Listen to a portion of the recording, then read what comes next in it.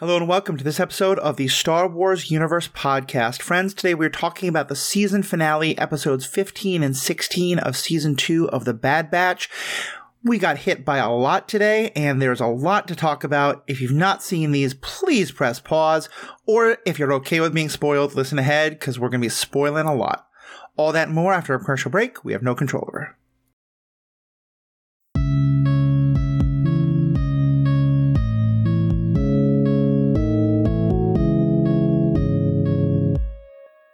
Welcome back. This is Matthew, your host, and I'm joined, as always, by All Things Bad Batch, by Aaron McGowan. This is a bit of a sad day, because it'll be our last day with Aaron for regular coverage, although we're definitely going to keep bringing her back from time to time. And I think that when the Ahsoka show comes out, I would need a lot of people to help me get anyone else into that chair, because I think Aaron's going to claim the second chair for this podcast on Ahsoka, and rightly so. But let's talk about the Bad Batch. And Aaron, as I'm watching this, you're finishing up your makeup, and I have to ask, I was planning to have a full face of makeup on when I did this and also record some TikToks. Love it. And then I just cried my eyes out, ruined all my makeup during this episode. Is that why you're redoing it today, or have you just not had a chance yet? No, I just hadn't had a chance to do it yet. It hasn't sunk in. That's fair. I'm going to be honest. Like, are we going straight for spoilers, or are we going to do a quick recap first? I think we're going straight. We are assuming that if you are still listening, either you have watched it or you are okay being spoiled because you've decided you're not going to watch it. And we will give a quick recap, again, because you might be listening to this in a year when Bad Batch Season 3 is about to come out, or you might just decide the animated stuff isn't for you and you still want to listen along. Both of those are fine. But yeah, if you haven't seen, you don't want to be spoiled, there's a lot of major things that happen this episode, and we're going to be talking about them. And so I think we'll just lead with the lead, Tech's dead. Okay, well here's my thing. Yeah. It hasn't hit me or sunk in whether that's denial or mistrust of Filoni, because Gregor was dead too. Yep. Echo was dead too. Yeah. It would be a little cheesy to have two of the Bad Batch be dead and then not be dead, but I don't know. I could totally see... I don't fully understand how he would survive, but at the end of the episode when Hemlock used his goggles as leverage against Hunter, it didn't feel... Or it felt to me that it also could be a possibility that Tech ended up in a Crosshair-like situation, but in a much worse state. Right. And they just tucked him away and are using the Bad Batch's grief as leverage. I mean, I still don't understand. I still don't understand how Bucky Barnes survived his fall. See? And it was very much the same kind of thing. And you're right. I think it is possible that Tech is going to be a Winter Soldier type thing or some other way that he's not dead. And I think you kind of laid out the reasons why I'd be pretty annoyed if it was. Because I sort of felt that possibility. And to be honest, I mean, there's a lot of things that hit me emotionally about this episode. The Tech death, I had to kind of convince myself to, like... I know that there's some people who love the character so much and would hate that he is dead. And I definitely understand where that's coming from. Yeah. I don't like that I think having a character death is not the worst thing in the world. Paul, who's hopefully going to come on for kind of a wrap-up episode with us, I'm guessing may feel very differently. And he may actually not come on because of this death. I'm not sure yet. Okay. But I think there is some emotional power in the idea that, like, yes, like, remind us that people can die in war. But if you're going to make us go through this, and if we go through all of that emotional pain and watch them all go through the emotional pain, and then have him not be dead, which is not only such a cliche in stories in general, but as you said, is a total cliche in the Bad Batch itself by now, in the clones itself, I think that'd be bad writing, and I'd not be happy with it. Yeah. Yeah. You're totally right. Mm-hmm. I'm refusing to accept that. That's fair. Because That's fair. My heart can't take it. But yeah.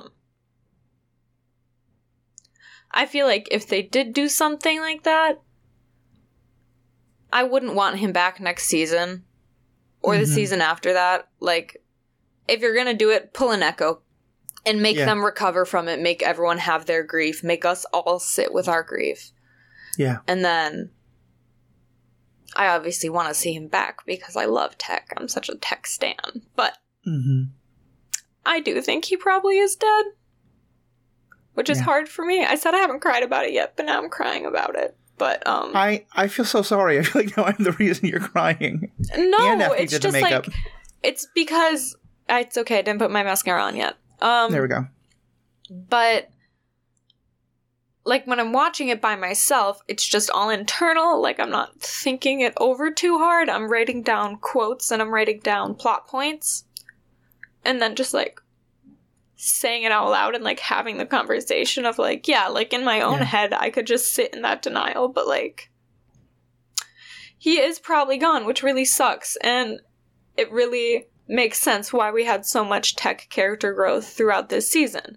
It makes total sense. Everyone was wondering like, why Tech? Why is this Tech's time? Why not Echo? Well, it's because we were going to lose him.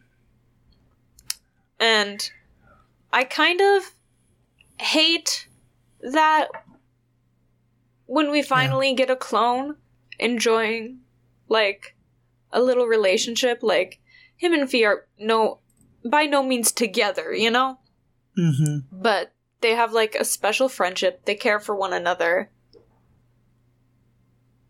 And, yeah, the last thing she said to him was, "See you around, brown eyes." Yeah. And it just sucks that it feels, I feel like Disney's still shying away from actually having clones in relationships. And this was a very painful way to do that. It really was. And sorry, now I'm choked up. It's weird because that last interaction with Fee, he's clearly so shy and he's so like he doesn't take the step that I kind of thought this might be the time that he takes the step. And here's what I hate is that you're right, is that because again, this feels like a cliche. I would have totally, I love all of these characters. They're some of my favorite characters in Star Wars, and seeing any character die is heart-wrenching. And Paul always kind of, thinks I'm weird that I like seeing character death, but I do think stakes are important. But I hate the cliche of if you build a character up, and especially if you give a character we're just about to cross that line and have a real relationship, that almost always means they're about to die. And yeah, I think that's the other, for me, it wasn't denial. It was almost more anger, because it was like, did you really just do that? Yeah. Overdone, cliched, kind of boring writing technique. Like, as much as I love all of them, imagine if we had all of that with Tech, but then it was Wrecker who died, or it was Hunter who died. Like, any of them, it would be devastating. Yeah. It would be heartbreaking. But then at least we wouldn't have had this, like, I mean, to me, like, having Tech go back and connect with Fee, where it's his grief over losing his brother that allows him to make a breakthrough with her. Like, and what I was saying before was, I was surprised that he didn't have any kind of, that there wasn't like some moment between him and Fee where they went a little step further. And then I realized maybe it's because that would have made it so obvious that he was about to die. Yeah. And I hate that. Like, I hate, to me, this is the problem with a cliche or with a trope, is that when it is so overdone that we just get, you can't do A and B without people thinking it's going to be C. Yeah. So please stop doing that. Stop having C follow A and B. Yeah. And talking more about just like their last interaction, I wrote down several quotes from it, but so Omega, Fee's like, "Oh, where are you guys off to?" Omega's like, "It's a covert mission." And Fee's like, "Okay, like, you better tell me about it when you get back." And Omega's like, "Yeah, for sure, like, see you later," and runs onto the ship. And then Fee goes up to Tech as he's like checking things on the ship. She's like, "So you're just gonna leave without saying goodbye?" He goes, "That is correct. Did you require a briefing?" Just, there's a pause. She goes, You know, when two friends are talking, it's called a conversation. Mm-hmm. And then shortly after, I don't think he says anything about that. And then she goes, "Don't go run off with some other pirate or smuggler." And he's like, "Oh, no, don't worry about it. We won't run into any." Yeah. And she looks at him and goes, "That's not exactly what I was getting at." And even though he didn't take, like, what we would consider, like, a step, there wasn't any, like, acknowledgement, he, like, he paused and, like, turned to her and I think did have an understanding of what she was saying. Yeah. And did have an understanding of, like, oh, like, I do care about this person and they care about me just as much. And now I'm understanding why it's important to, like, say goodbye to people or, like, stuff like that. Mm-hmm. But yeah, he kind of just, like, looks at her and then she chuckles and goes, "See you around, Brown Eyes." Yeah. And there was something about... I want to talk a lot about Sid, and I'm not going to jump us into that, but just the fact that I hadn't even thought about the fact, but that two different people have nicknames for him that are both basically based on his eyes or what he wears on his eyes, because she calls him Brown Eyes and Sid calls him Goggles. Yeah. And, like, Sid has nicknames for all of them, and hers are meant to be a little bit kind of, like, you know, like, a little bit teasing. Fun. Yeah, poking fun in a little bit of a kind of derogatory way, but also in a familiar way. But so, like, honestly, it was Sid and Wrecker, you know, kind of her giving him a free drink over Tech and referring to Goggles I think that's what broke me. That's when because yeah, at first I had that saying, like, it can't be real. No, right? He's gonna be back this episode. Yeah. And Sid doing that. Oh, it just hit so hard. No, that just, like, honestly, I wish we could bleep things out, because F Sid. Like, we all saw it coming, we all knew, but, like, they're in this emergency situation, they're all injured, they're fleeing, Omega's in and out of consciousness, they, like, you hear them kind of say in the background, like, "We gotta get to Ord Mantell, like, we know it's close by, and she needs immediate medical attention." Right. And so, even though they were kind of done with Sid, they're like, okay, this can probably be a safe haven for us for, like, 3 days, for, like, however long, one afternoon, to mourn our friend before we can get to our home. Because they've now decided Pabu's gonna be their home. And Sid was, like, down about Tech's death, but I just read it as guilty. Because she had already... Well, actually, I don't know. I don't know if she turned them in. It would have to been after they came to her, and she already knew Tech was dead that she turned them in. So that's major. Yeah, I don't think this is that cleanly, but I don't think this is a Lando situation where she thought it wasn't as bad as it wound up turning out to be. I think it's they get there. She has all of her emotions about Tech, but also just then turns them in. And I think the fact that it all happened so fast, as you said, Ord Mantell is not very far. The Empire knows that they need, you know, they may need medical care for some of them who are hurt. And I think the cynical approach would be to say that she's just faking it, that she doesn't want to give anything away. And so the free drink and the acting kind of sad is her way of putting them at ease so that they can be captured. I don't think so, though. I think Sid has been presented to us as a very complex character who is... She's not evil. She's self-interested. And self-interested in a very... morally gray, or even just morally, like... But that's the thing, is that I think that, like, we see a lot of characters like that. We see a lot of characters... And then a lot of the time... In Rebels especially, but also in Bad Batch, the key was to get the people who are self-interested to see their self-interest as helping you. And yeah, I have the power to beep things out, so Sid. I will happily say that, and you can say it as well. I'm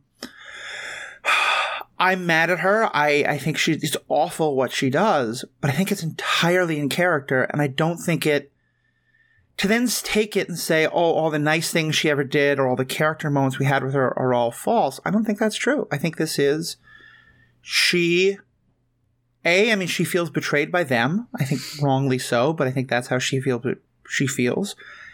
I think also she may have had some, like, if ever there's a moment where you think, well, no, I really should just do what the Empire says because going against them is idiocy.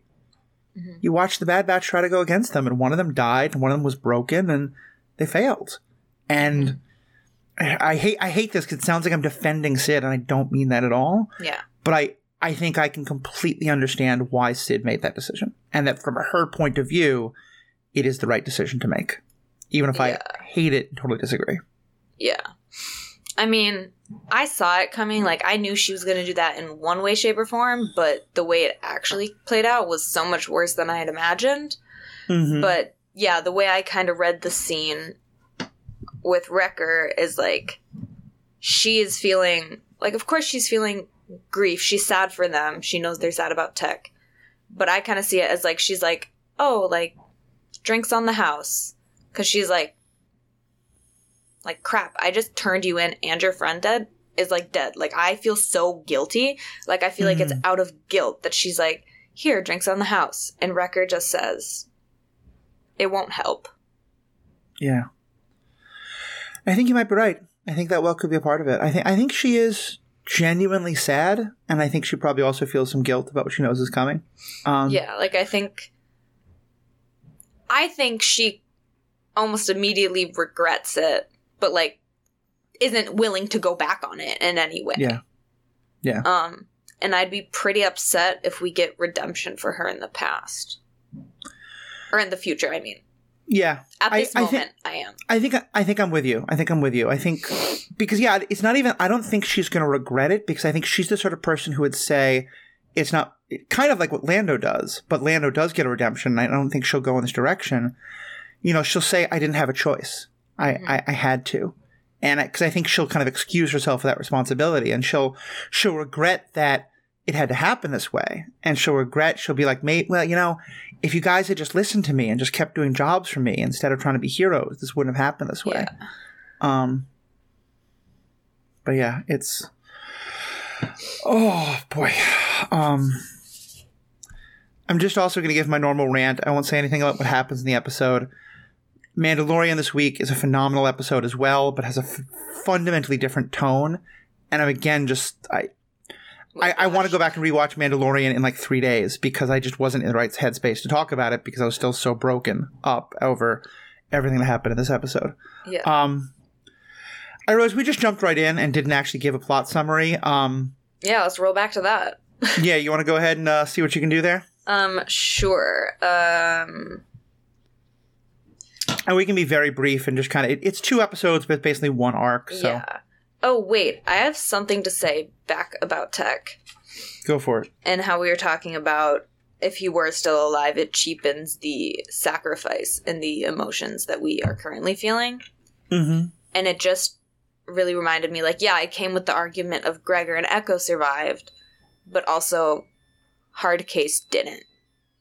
If you remember him from the Umbara episode arc, he's the one who, it was him and Fives and Jesse flew up to the, like, main supply ship, and they had to destroy it, but there was a shield raid, they couldn't do it, and Hardcase walked in there, stayed behind, and threw the bomb into it himself, and he said, live to fight another day.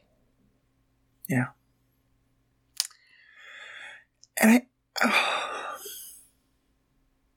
sorry, folks, I'm not going to edit this stuff out. It's just, this is hard.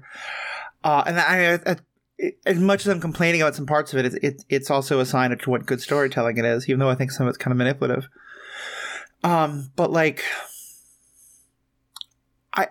in some ways, I think it's a necessary part of the Bad Batch's evolution. Because if we go back to earlier in the season, when Echo left, and I forget if this was the episode you weren't on for. Were you there, the episode where we talked about how upset Omega was that Echo was left? And yeah, okay, you weren't on that episode. Yep. And, you know, one thing we talked about was that that I talked about, I think other folks agree with me, I don't know, but that most of the clones had gone through loss by this point. They had gone through, you started with a unit and you didn't end with that unit most of the time because people in your unit died. It's combat. It's war. Yeah. And the Bad Batch hadn't gone through that. They had stayed pretty much a united group. The Jedis, they... Go ahead. Yeah, go ahead. I was just going to say, yeah, their first loss was Crosshair, and that wasn't even a death. That was a betrayal. Right, exactly. So so it's just...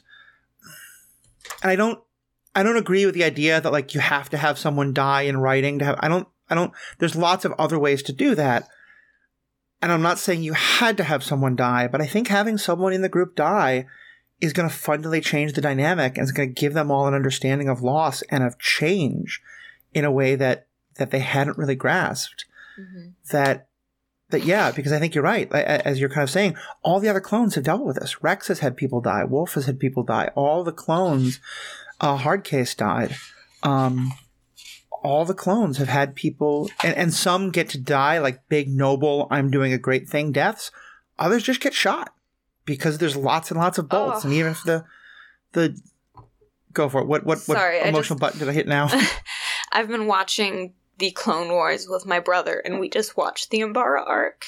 And, like, the episode where Pong Krell sends the 501st versus the 212th and makes them attack each other, telling them that the other team is Umbarans in Republic gear. And Rex figures out what's happening. And they find the commander, and it's Waxer. Oh, God, yeah. One of my favorite clones. He was, like, in that episode, Innocence of Ryloth, where it was Waxer and Boyle, and they kind of rescued this little Twi'lek girl, but she taught them so much about how to just treat other people and how to, like, trust and all this stuff. It was just a really beautiful story, and to have him, like all we saw is his helmet comes off. Rex asks who orders him.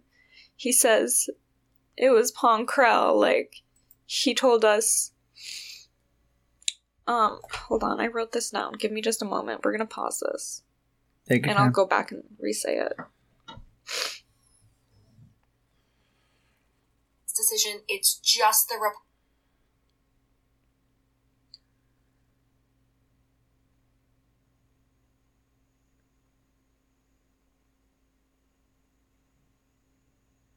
Oh, yeah, okay, never mind. I didn't write down the exact quote. It's okay. Anyways, but Waxer's death was just so hard for me, because, like you said, it's just a random death. He was shot by another clone. And we see him, Rex takes off his helmet and is like, hey, who ordered this? He says it was General Krell. And he goes, it was our own men. Like, we were fighting each other, and he takes this breath, and just one tear slips down his face, and he's gone. And, like... Yeah. Now I'm just rehashing all the clones that have made me cry, so we can get back to the Bad Batch. Yeah, I'm sorry this became Bad Batch therapy, but I hope this is helpful for you, and I hope this is helpful for others, because it's cathartic for me. Mm-hmm. I did want to say, there is kind of, you had mentioned how this is different for the Batch. They haven't experienced loss or change in this same way, and that's such a painful but beautiful throwback to the conversations Tech had with Omega about change and about how it's a part of life after Echo left. Like, it's just, looking back, it's like almost foreshadowing his death. Like, it's like he's prepping them for his death without knowing. Yeah. And I think it says something about, like, on the one hand, I don't think there's... I'm just going to give... they go to try and rescue... They go and try to capture somebody who they think is going to have information about how to get to Crosshair. Yep. And during the course of the events, it's, fight. There's a great fight scene. It's a long, drawn-out thing. Saw Gerrera was there. Oh, yeah. Saw Gerrera was there, which we should talk about. He was actually a problem. Yeah. You know what? I'm going to back that up. All right. Well, Aaron, can let me try one more time. Can you give us a plot summary? Okay, I'm gonna try. Okay, yeah, so Echo's there. They're like, we need to go. Like, Rex and I, like, heard from a source that Dr. Hemlock is gonna be at this location, so we can go and put a, like, tracking beacon on his ship. Like, I'm pretty sure that was their goal of going to that planet. And so they take kind of this little, like, train gondola car to the main base, and then Omega and Wrecker split off to go plant the tracker on Hemlock's ship, and then Echo, Tech, and Hunter are kind of like surveying, like seeing what's up, looking at security and all that good stuff. And that's when, like, Tech is like, he's looking at the security cameras, and they had only shut one down for 30 seconds because they knew that it would, like, cause alarms. But he's looking around and he's like, there's multiple cameras resetting all across this facility. And he's like, we need to leave now. Like, I don't like it. We need to leave. And that's when Hunter finds a bomb that was planted by Saw. And so then we find out Saw Gerrera's there. And I liked this version of Saw that we saw. Well, that's a tongue twister. But I know this has been, like, a complaint and back and forth, but just, like, the difference between Saw Gerrera in the Clone Wars and then when we saw him as Forrest Whitaker in Rogue One, there just is this huge age gap happening. And so I liked seeing a sort of, like, late 30s Saw. Yeah. Where he still, you know, looked pretty young, but, like, was clearly aging. Anyways, back to the plot.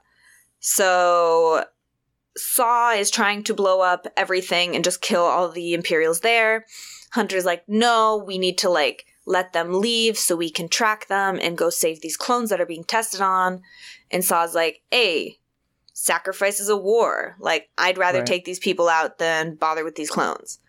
And Hunter's like, or Tech says something about, they're just gonna refill those positions immediately. And Saw's like, well, maybe, but...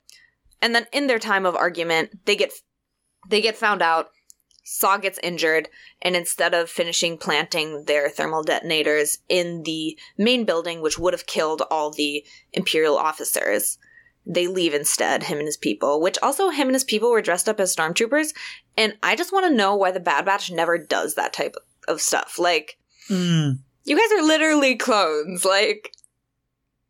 If they can do it, you can do it. This would make your life so much easier. I can see, though, there's so much attachment to their uniforms and so much rejection of those. Like, they never really were one for, like, can you imagine well, first of all, I don't think they make a stormtrooper uniform that Wrecker can fit in. That's a great point. But also just, they're not stealth. Like, they use a little bit of stealth, and Hunter does, but anyway, but I see your point. Team.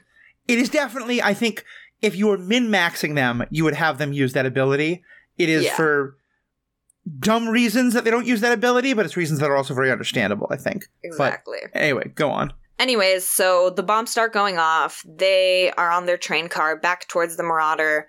The bombs shut down the power on the train car.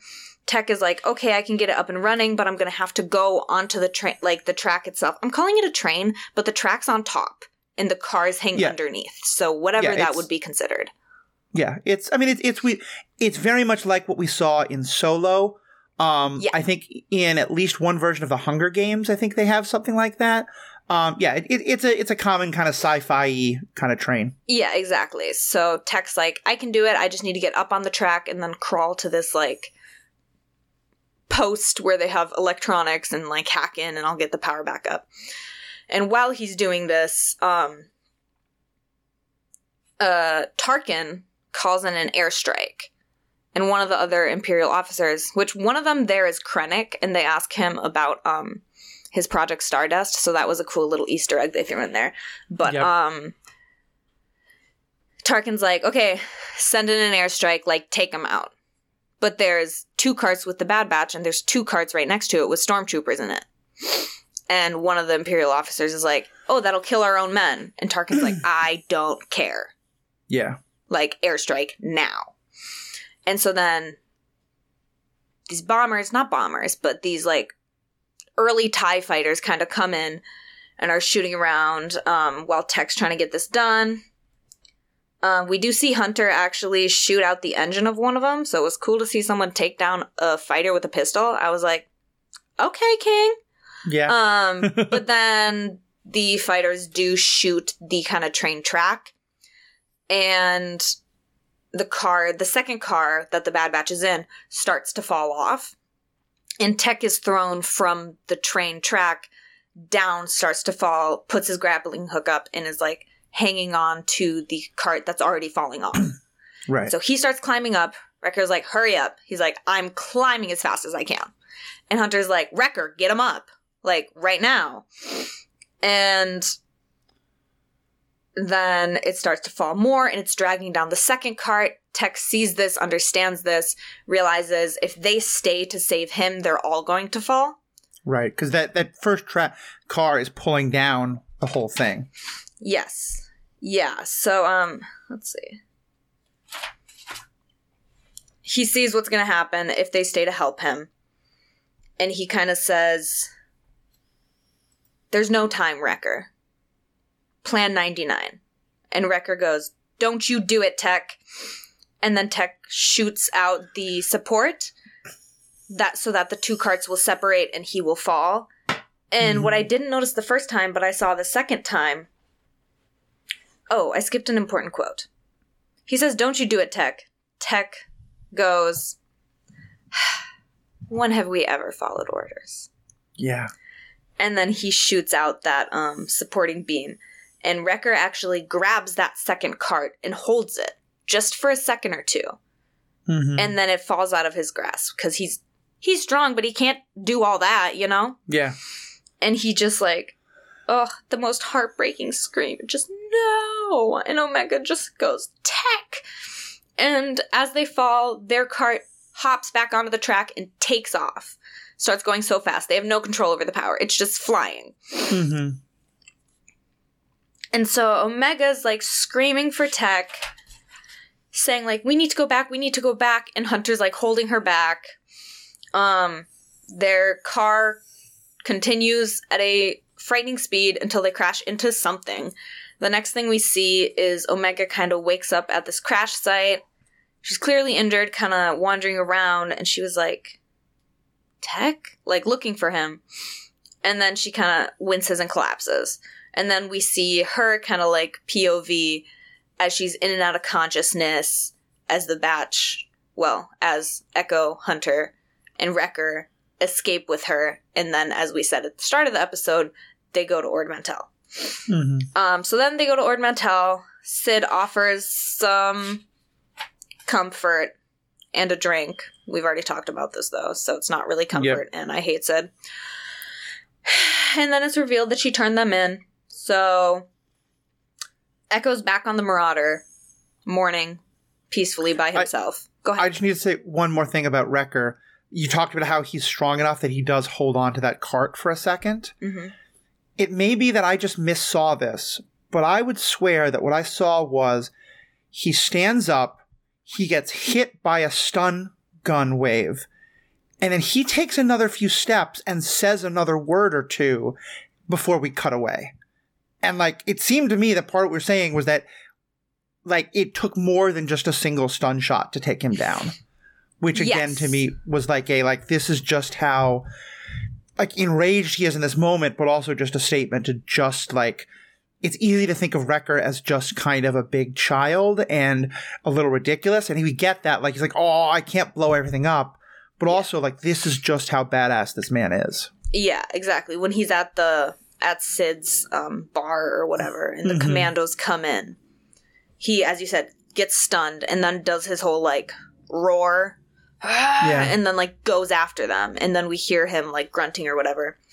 Hunter and Omega are in the other room. They know something's wrong. Hunter peeks around the corner, sees commandos, shoots out the door lock so that it closes them in. And he tells Omega and AZ, go into the mines. We saw the mines in season 1. Go into the mines, find the Marauder, get to Echo, and get out of here. Like, you gotta go. And she's like, kind of like, no, like, I don't want to do it. And then Hunter eventually gets captured as well. And Hemlock is escorting Hunter and Wrecker back to his ship. Omega decides not to find Echo and instead to try to give Echo time to do something by distracting Hemlock and the commandos so that they can't get Wrecker and Hunter onto his ship. It goes very poorly because Omega shoots at them twice, and then Hemlock just manipulates her and keeps her talking until a commando can drop down behind her and stun her. Mm-hmm. I have so many things to say about this, but we're just doing a quick overview. Yep. And then...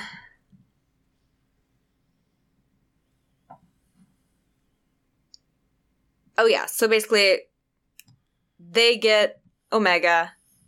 Then Echo comes around the corner in a walker and starts shooting at them.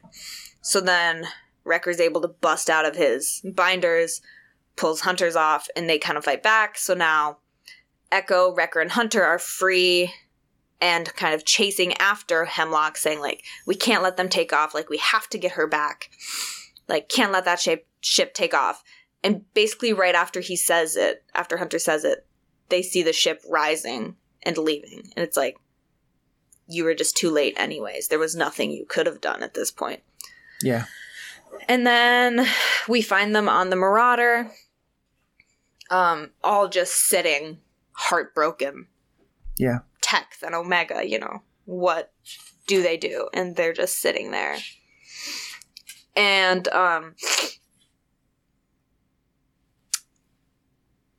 what was it?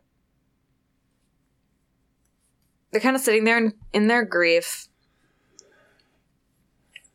Wrecker says, Echo mentions there's no way to track his ship. We don't know where they've gone. Mm-hmm. Wrecker says he could have taken Omega anywhere. And Hunter, we see him look at her, like, room, the little gunner's min, that's her room, and her Lula, which is Wrecker's Lula. And he just very calm, cold, and determined says, we are going to get her back, and we don't stop searching until we do. Yeah. And that's the last that we see of the batch in this episode. It cuts to Omega being brought to Nala Se. She's kind of like, yo, Nala Se, what's up? I thought you were dead, I guess. Mm-hmm. And then they're like, okay, like, Hemlock tells one of his medical assistants, bring her to Emery, which is the assistant we've talked about in the past, right, who was doing experiments on Crosshair. So they take Omega away, and then Hemlock threatens Nala Se and is like, yeah, your prime minister mentioned that you cared about this clone, so you are going to either, if you refuse to do our, like, work, or if you fail, Omega will suffer the consequences. Right. And Kaminoans don't have much as far as facial expressions, but we can tell Nala Se is very, like, afraid of this idea. Yeah, this is clearly worse to her than, like, just her being tortured or killed. Exactly. So they were exactly right to go get Omega. That is the perfect way to manipulate her. Anyways, then we cut back to Omega inside. She sees Crosshair. She sees a ton of clones on tables, strapped down, all seemingly unconscious. She then sees Crosshair, runs over to him, tries to wake him up. Emery comes up behind her, and she's like, what did you do to him? Like, what did you do to Crosshair? And, I hate Emery. She goes, oh, he's recovering. I tried to warn him of the consequences if he didn't didn't cooperate. So it's like you're saying he's recovering, as in you're still talking about the recovery time from when he was on that ice moon. But no, he's recovering from the torture and damage you did to him because he disobeyed you. Right. So that was just so cold to me. And then Omega asks to see Nala Se. Emery says, it's funny you trust the Kaminoan and not me. Omega says, I don't know you. Why would I trust you? Emery takes off her goggles. We see her face shape a little better. She leans down. And suddenly I notice she has a New Zealand accent as she says to Omega, we're sisters. Smash cut to credits. Yep. There's only one thing I'll mention, and because it's, I think, one of the more controversial parts and something we should definitely talk about, which is that after Tech has died, but before they get to Sid, when they're trying to comfort Omega, first AZI shows up, which is just kind of wonderful. He's the little medical droid. Yeah. We saw a lot, who helped during the whole, like, Fives discovering the chip plot and all that, and who helped a little bit in the very start of season 1 of the Bad Batch. And as part of it, Hunter basically comes to decide that maybe it's time to stop. That it's time to stop, that we've been soldiers for a while. And what he actually says was, the galaxy has changed and so have we. We're going to stop being soldiers. I'm sorry, I forget the exact wording, what he says, but basically the galaxy has changed and so are we. That's the exact wording. And that we're going to stop being soldiers. And he's basically saying that tech sacrifice made it possible. Yeah. But that they're not going to keep going after Crosshair, that they're going to try and settle down on Pabu. Yeah. And that's something that's caused a lot of debate, and we'll get to that. But I think, and it's really important to mention those part of the summary, because the part of the thing that raises eyebrows for a lot of people is how different that he's like, well, we could keep going after Crosshair, but no, we're not going to. And then when it's Omega who's taken, he's like, as you said, it's just, he goes full on Liam Neeson at this point. Yes. Like, he has a certain set of skills, and nothing is going to stop him from getting her back. Yeah. I do have some of the quotes written down from that period of conversation. Go for it. So Omega kind of wakes up on the Marauder. She doesn't understand what's happening. Wrecker goes, "Oh, you're okay. Don't scare us like that again." He's clearly very worried, very concerned. And then Omega's like, "Oh, like, I don't remember. We were on the cart." And then like, Tech, where's Tech? And Hunter kind of like puts a hand on her shoulder or reaches for her and says, "Tech didn't make it." And she slaps him away. And she goes, "We have to go back. What if he's hurt? He needs us. Like, tell him, Wrecker. Like, tell him we need to go back." And Hunter goes, "Omega." And she again pushes him away. "No, Tech's not gone. He can't be." And then she just starts to cry. And then Wrecker goes, "I know, kid." And then he starts to cry. And kind of just wipes a tear and, like, leaves. Because I think he doesn't want her to see that necessarily. But it's like, I can't imagine the guilt that is going to rack him through the next season over the fact of, like, Hunter told him to get Tech up. He could have maybe held that cart longer. Like, these are all the things that's going to happen internally for Wrecker in the next season. Anyway, so after he says, "I know, kid," he kind of steps away. Omega goes, "Why did Tech do that? Why didn't he let us save him?" And Hunter said, "He knew we were out of time. Tech put the squad ahead of himself. He made a sacrifice. And we're not going to waste it. Like you said before, the galaxy has changed and so are we. We're done with soldiering. Wrecker and I think Pabu is a good place to stay and settle, if that's something you would like." And Omega kind of gives a little nod, and they're like, "Okay." And, like, honestly, that was another one of the parts where I started crying really hard. Because that's also where it felt like, if Tech wasn't going to be dead, I felt like they would show us this episode. And that, to me, felt like they were saying not just to Omega, but to the audience, like, no, he really is gone. Yeah. And for Hunter to get to the point of accepting that, no, it is time to stop being soldiers and settle down.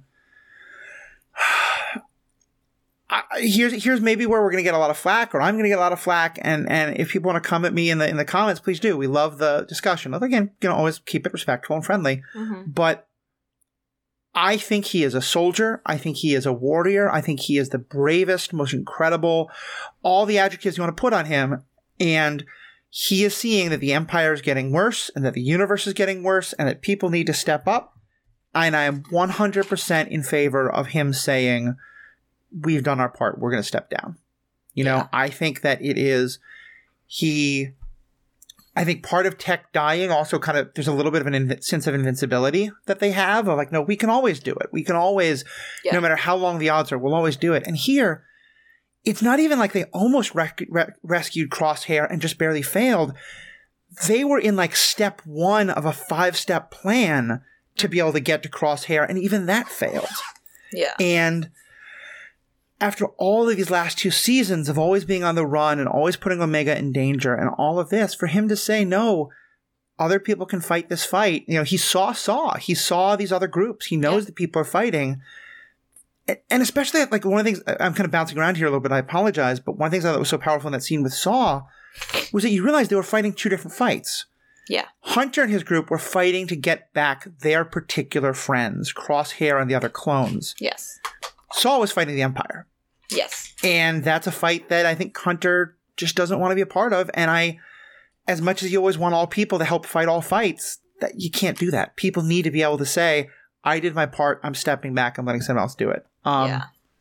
So that's where I am. What was your, and I get that by the end that at that point the writer's in a hard position because them all deciding to just hang out on Pabu and not fight is a great end to their story, but it doesn't give you the season 3 that they want. Yeah. So I get why they then had to be like, nope, actually you can't do that because Omega's is captured. But what was your take on Hunter making that decision? I mean, yeah, like you said, like, he's a soldier first. He's a warrior. That's all he's ever been, like, fighting the fight. And I think the thing that's changing that is just Omega.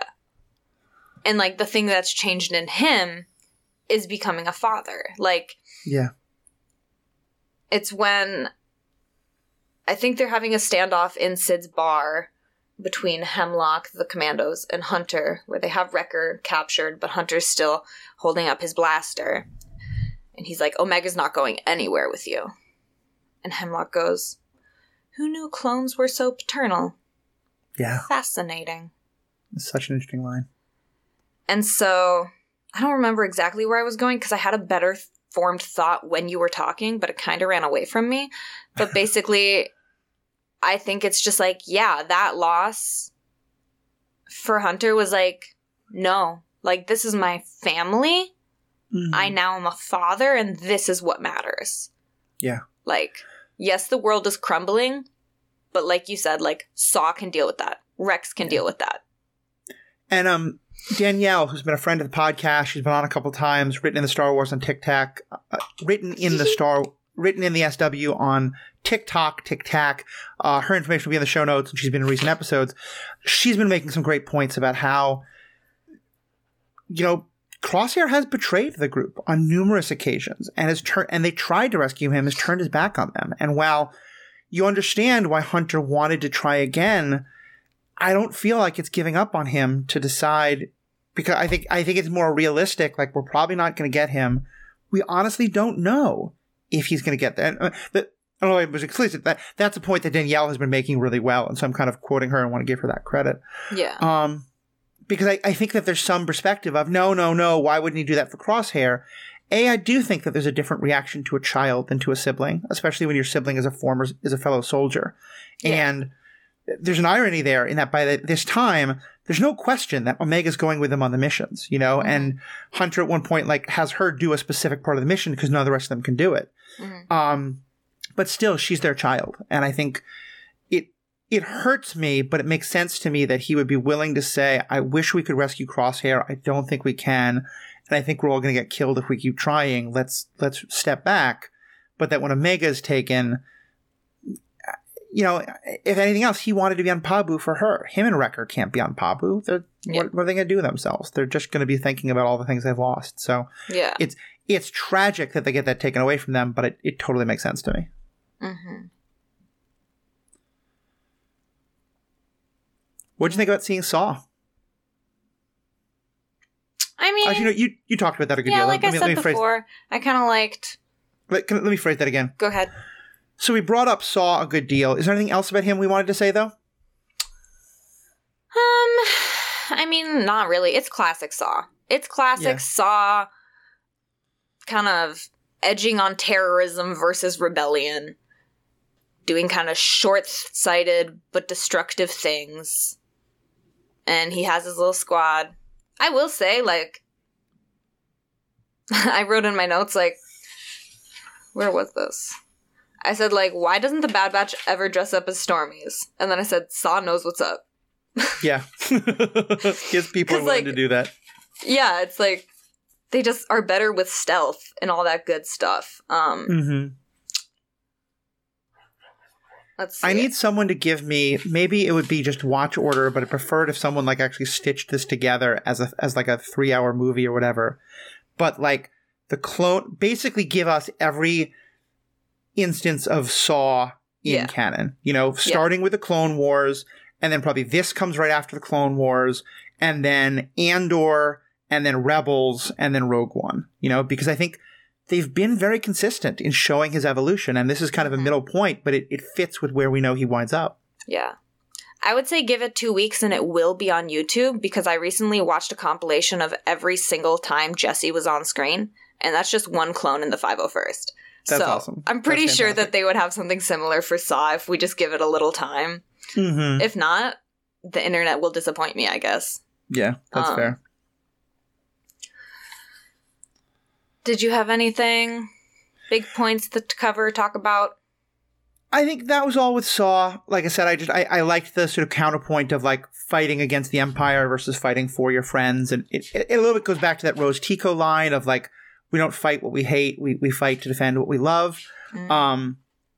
But I don't totally agree with Rose on that. I think that there's value in both, but I think it just sort of shows that like they're fighting a different kind of war at this point. And it's not, and like Rebels, I think, did an interesting job of showing like that you had this group that was dedicated to fighting the Empire. Yep. And then others who were dedicated to rescuing Lothal or to fleeing, you know, their particular little planet, or not little, you know what I mean? Yeah. So yeah, I think that was important.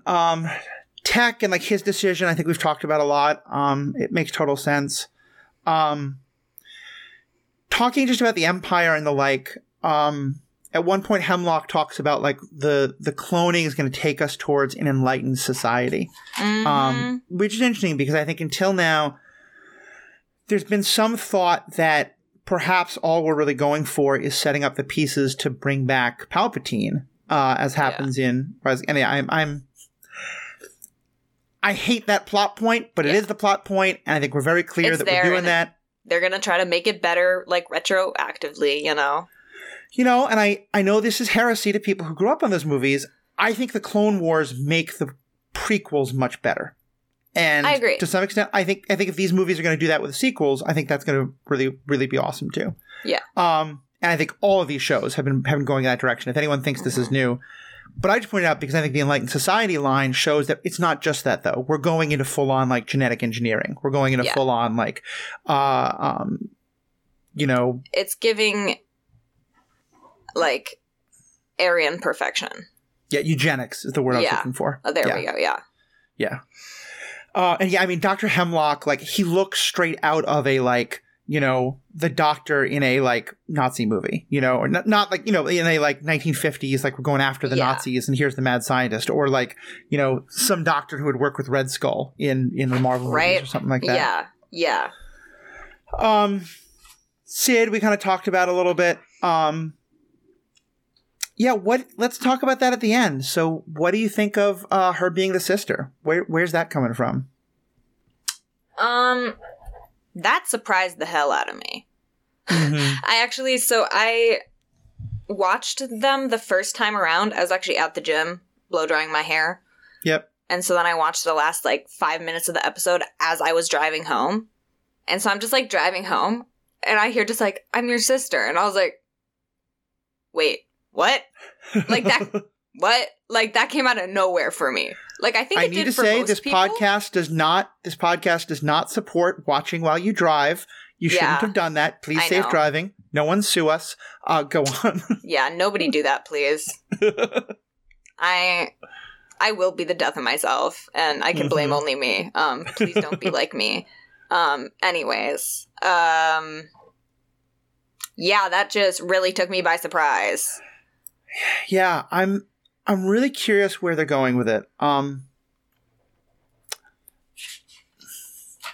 You know, one thing I think that it is, I think this is decidedly not, and I'll be very I'll be kind of annoyed if they go this direction.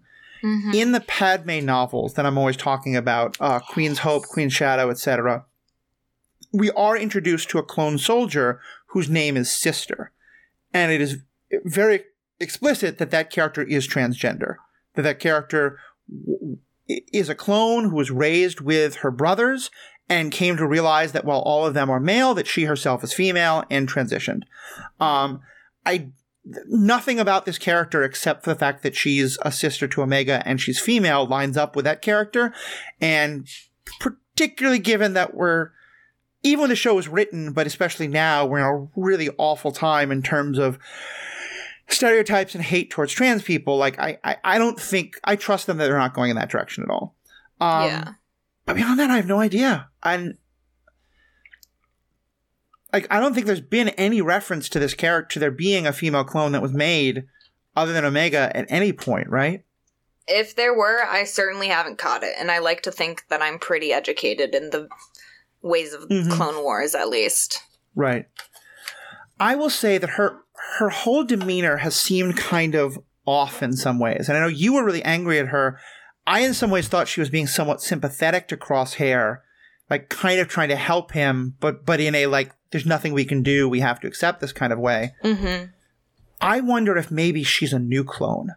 Like maybe she is actually kind of like, they've decided let's try the newer batches, but somehow we figured out how to not just accelerate the growth, but like super duper quadruple accelerate it so that they get she's younger than them all, you're saying. Exactly, yeah. Maybe she's only like a year old or something like that. Mm. And that's maybe part of why she's so kind of obedient and like, let's just follow the rules. Yeah. But that's just an off-the-wall theory. I got nothing else. Yeah. Yeah, I don't know. I don't really know what to think of her. I haven't put too much thought into her because I'm just like, the fact that you're a clone and you're doing this, you suck. Yeah. Like, you know consciously that you're a clone and therefore you're still torturing and studying clones who have been promised, like, a safe retirement and are now being, like I said, tortured and tested on. Like, I don't know. Maybe they'll do a whole, she's, like, deep undercover and eventually, like, comes to see what's right or whatever they do with her. I don't know. I don't have many thoughts or hopes for it because I'm just mad at her right now and I don't really care. Yeah. No, I think that's fair. And I think, and again, I think my theory is pretty off the wall, so it could well be wrong. But if she was a very new clone, then maybe if she didn't grow up in Kaminoa, you know, with all the rest of them, if she didn't grow up knowing all those things, then she might have a very different perspective because yeah, but also the whole, like, you should trust me is also hard when it's like, yeah, I've been helping torture your friends and your brothers, you know, but you should trust me because I'm your sister. Mm-hmm. I don't know. Another way to look at it, she could be what Omega was supposed to be. Maybe she is older than Omega, and maybe they were trying to train Omega up as this super lab tech clone. Because they had already done it before, or something like that. I thought about that, and you might be right, but then why would they be so... Because they kept saying that they have to get Omega back because she's the last, like, perfect sample. True. Now, granted, sister... tell me her name. It's with an E. Emery. Emery, thank you. Emery, if that's correct, if Emery is the same age as everyone else, then she did have the accelerated growth that the other clones did, that Omega did. So maybe that's why she's not the perfect sample. Yeah.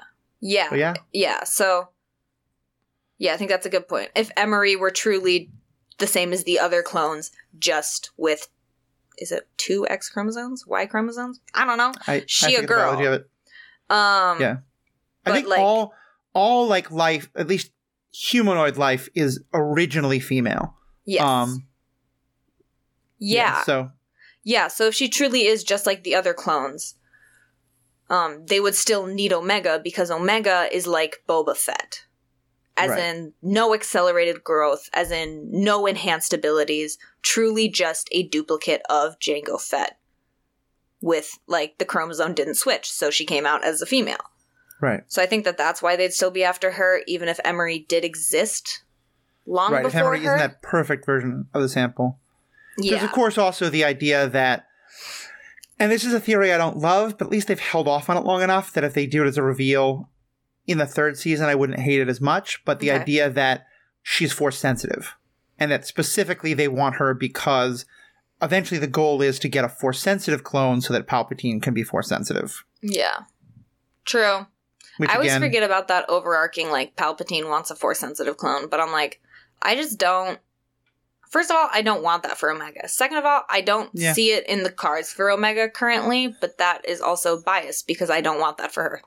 Yeah. So. I hear that. Yeah. Well, this was one heck of an episode. We're going to have a little bit of bonus content where we're going to talk a little bit about the other show that Star Wars is doing these days. Not the most recent episode, but I have a question about last week's episode for our prequel lover. Yes. I make that sound like a dirty word. Like, there's nothing wrong with loving prequels. I'm glad that you do. You're shaming me. No. I have really come around on that. I don't love them, but I'm glad other people do. And I've worked so hard to take the derision out of my voice when I say that. I appreciate any that. of the last things you wanted to say before we wrap up on this non-Patreon portion? Absolutely, I do. First of all, when I was watching it at the gym, so I wasn't looking at first. And when Echo came back, I thought it was Rex. Just listening. Yeah. And I feel like, I could be wrong, but I feel like his voice was closer to the way he sounded in the Clone Wars than how he sounded for a lot of the Bad Batch. Like, it almost seemed like being back on these missions really, like, put a fire back in him, really, like, livened him up. And, like, it just felt like he was back to him old self a little more. His old self a little more. He doesn't sound as sort of, like, monotone and kind of cold as he had for a while. I think that's very true. Yeah. I also wanted to say, when Saw sets off those bombs, we see, like, the room with all the high-up Imperials kind of gets, like, bomb walls come down. And we have this good, like, probably, like, 5-6 second pan just into Tarkin's face as he just, like, glares. Like, the scariest stare. Like, what we needed from Tarkin. Like, he is pissed about this. Like... I wrote Tarkin has his own panic room. Because it is just one of those rooms that shuts down. He is so angry. And honestly, I think I'm coming to a position of, if you want to continue using characters where the actor has passed away, I think animation is the way to go. Like, I thought the little bit of Tarkin in Rogue One worked. I thought the little bit of Leia worked. But, like, I don't ever want to see... I don't want to ever see someone recast as either of those roles, and I also don't want more of the deep fakeness that we got. Like, I thought with Luke in Mandalorian, it just barely passed the test. And Boba Fett, I think it didn't really work that well. But but animation, it works really well, you know? Yeah. But I thought that was just a great little moment with Tarkin. Yeah. As well as you said, Krennic. We got to see Krennic, and we got to hear reference to Stardust, which was awesome. Yes. And there were 2 other Imperial officers there. I didn't catch their names, and I couldn't find it anywhere online, but they both mentioned working with the clones. And I did recognize one of them as a former admiral from the Clone Wars. But I don't know his name at all. So that's just listeners write in, let us know. Easter egg or something. Yeah, let us know if you know who those people are. I have 4 more notes here. Take your time. Hunter committed a murder in this episode. He murdered Sid with his eyes. Yeah. It's not when she turns them in, it's when she comes around the corner and accepts the payment. Like, that glare, like, I was just talking about Tarkin's glare, but, like, Tarkin's glare was like, I'm determined and upset. Hunter's glare was like, I'm killing you in my mind in every horrible way that I can think of, and the moment I'm free, I'm gonna do it. Yeah. Like, that's what it was giving.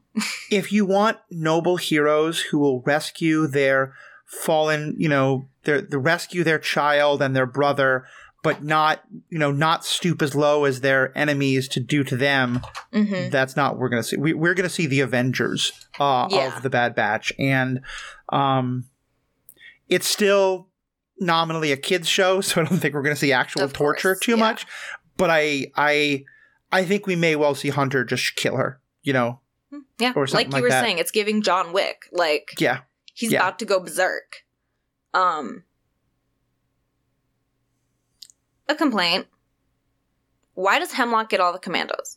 Like, I'm still pissed about this because commandos are so cool and they're worth so much to me in my heart, and they can do so much. And I just have to hate them all because Hemlock gets all of them. Yeah. I don't know. That's a dumb complaint. There's no basis. It's just me. It's fair. It's fair. And I'm on a podcast, so you have to listen. Haha. Look, this is the last time we get you for a while, so hit us with everything. Yeah. Okay. Let's see. What else? Oh yeah, when he has Hunter and Wrecker. Omega shoots at them. She's like, no. Oh, I was about to do the accent, but I'm not gonna do that. Can I do it? Yes. Will I? No. But she was like, no, like, I won't let you take them. Mm-hmm. And he's like, well, I don't need to take them. What about an exchange? Like, you for them. And Hunter, like, kind of, like, lunges for it. I think he's like, Omega, don't do it. Mm-hmm. But then Hemlock, like, says something again. And we just see Hunter, like, he's just shaking his head, looking at her, like trying to reach her, trying to get through to her, and just, no. Like, you need to go. Like, it's the most paternal thing. One of the most paternal things I've seen in the show. Like, I loved that moment, as small as it is. It's so small, and just go even further on that. I think one of the most important things there is what they are saying is what Hunter is clearly trying to say is, even if this is a fair deal, don't take it. Yeah. And she responds, I don't believe you. Which I think is right. I think he'll just be like, cool, now that I have you, I'm going to kill these two anyway. Yeah. But I think, to me, one of the indications is that if they did like a, Austrian bridge exchange or something like that, and she really believed that those two would get away safe for her, she would do it. And I think Hunter knows that. And that's why Hunter's trying to be like, she doesn't say doesn't trust him. He's saying like, run, don't do this. Yeah, that's right. That's don't sacrifice yourself for us. Yeah, he didn't say, he just told her to run before. And then he just, when she's talking about the exchange, just shook his head. Some happy points from the episode, a little cherry for our, crap pie today of emotions. But I just loved that Echo gets a walker. Yeah. Like, he was like, really sweet. I am kicking down doors. Like, I will come through for my team. He just rolls up with a walker. And then shortly after, Wrecker with one punch just punches out a commando. Which I've talked about before, but like, commandos are supposed to be like higher genetically engineered. They're supposed to be bigger. They're supposed to be stronger. They're supposed to be faster. Mm-hmm. And Wrecker's still just like, one punch, he's on the floor.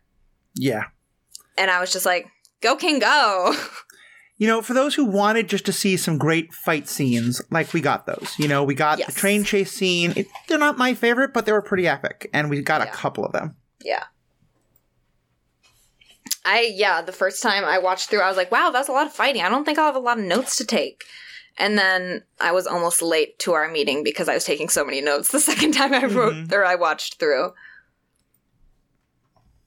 But yeah, that's all I have. My heart is broken. I want to see Fee the next season, but I also don't want to at all because that's going to hurt my feelings even worse. Yeah. I could see something powerful in Fee and Omega bonding over their shared feelings of loss. Mm-hmm. And I think that could be really powerful. I think what I'm a little afraid of, well, actually, no, I shouldn't say that because like that first involves getting Omega back. And I think most of next season is probably just going to be getting Omega back. Getting her back. Which we could see Fee as an ally in that. Yeah. Kind of the same way that the rest of the batch is turning their grief into something useful. Yeah, I think it's very Of her being like, this happened to Tech, like, I can't change that. I miss him so much, but like, I was really trying to be there for Omega. Like, I was her role model, and I need to like, help her get back. I don't know. 100%. 100%. Yeah. All right. That's all for me. Yeah. Yeah, I think that's a place to wrap up. It was a really intense episode. I think overall really good. There were some writing things that I definitely had some problems with, and I'm kind of giving a little bit of a side eye, but I want to see how they resolve it going forward. So we will definitely see, and I understand why there's some people who loved every minute of this and some people who are even more upset about it than I am, or who are upset for different reasons. And I think that is a comment on the goodness of the quality of the show overall, that we're so invested in these characters that we have all these feelings about them. So, yeah. Well, for people who are going to miss you and want to be able to keep up with all the great things you're doing over the next couple of weeks and months till we get Ahsoka, we will probably also get you back for, we're going to do at least a Bad Batch wrap-up episode and a couple other things. But for folks who want to stay up to date with Lady Tano, where should they go? Yeah, so I'm on TikTok and Instagram as Lady Tano Creates. Tano, T-A-N-O, as in Ahsoka. No periods, no dashes, nothing. It's just one word, Lady Tano Creates. On Instagram, I post mostly like events I go to or like big updates about my costuming. On TikTok, I do pretty in-depth, not tutorials, but just recording of every step as I'm doing them. So I have like 6 3-minute videos about me just fighting with a sewing machine and trying desperately to learn how to sew and redoing it and seam ripping and unseam ripping and then resewing and then seam ripping again. So it's a little bit of madness. I am not offended if people don't like to watch through those sewing videos, but I just put it out there because some people think it's interesting. And I also do some like funny duets. Sometimes I get on there and I talk about Bad Batch and other stuff like that. But yeah.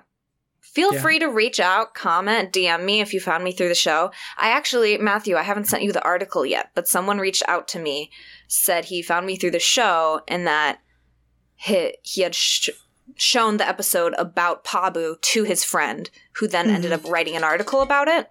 Oh, that's amazing. Yeah, and she gave us like a mini shout out in the article. Yes, I did. Someone tagged me in that. It was definitely awesome. I'm so glad that people wrote about that. So yeah, that's amazing that we're getting more reach like that. So just love to hear that. So yeah, definitely check out all the great things that Erin is doing. I'm learning so much about cosplay. I was at a video game and stuff like that convention this last weekend, PAX East, saw a lot of great cosplay and was able to look a little bit more of an eye. Like, oh yeah, I see what you're doing here. Like kind of see some of the things that were happening. Saw one person in just like jeans and a t-shirt and a Mandalorian helmet. And I was like, you know what? You still go on with yourself. I approve. But yeah, so definitely check out all that. And of course, if you want to find more of these podcasts or just give us feedback, go to theethicalpanda.com. Love to hear your thoughts. Find us on TikTok, on Twitter, on Facebook, on email. You can also find all of our coverage on Mandalorian, as well as Superhero Ethics, my other podcast, where we've been doing coverage of The Last of Us. I just recorded an episode on Shadow and Bone Season 2, which I have a lot of thoughts about. I recently watched, a friend of mine suggested that I watch Severage. That's kind of the joke. Severance, which is kind of an interesting office-based sci-fi kind of thing. But when he said it, I thought he was talking about Succession. So I was all ready for like a Shonda Rhimes, lots of office sexiness and backstabbing, and then got this and was wondering why the sci-fi lover I know recommended it to me. It turned out it was this other thing, but it's amazing. It's Adam Scott. Yeah, okay, that's what I was going to say. Yeah, it's so good.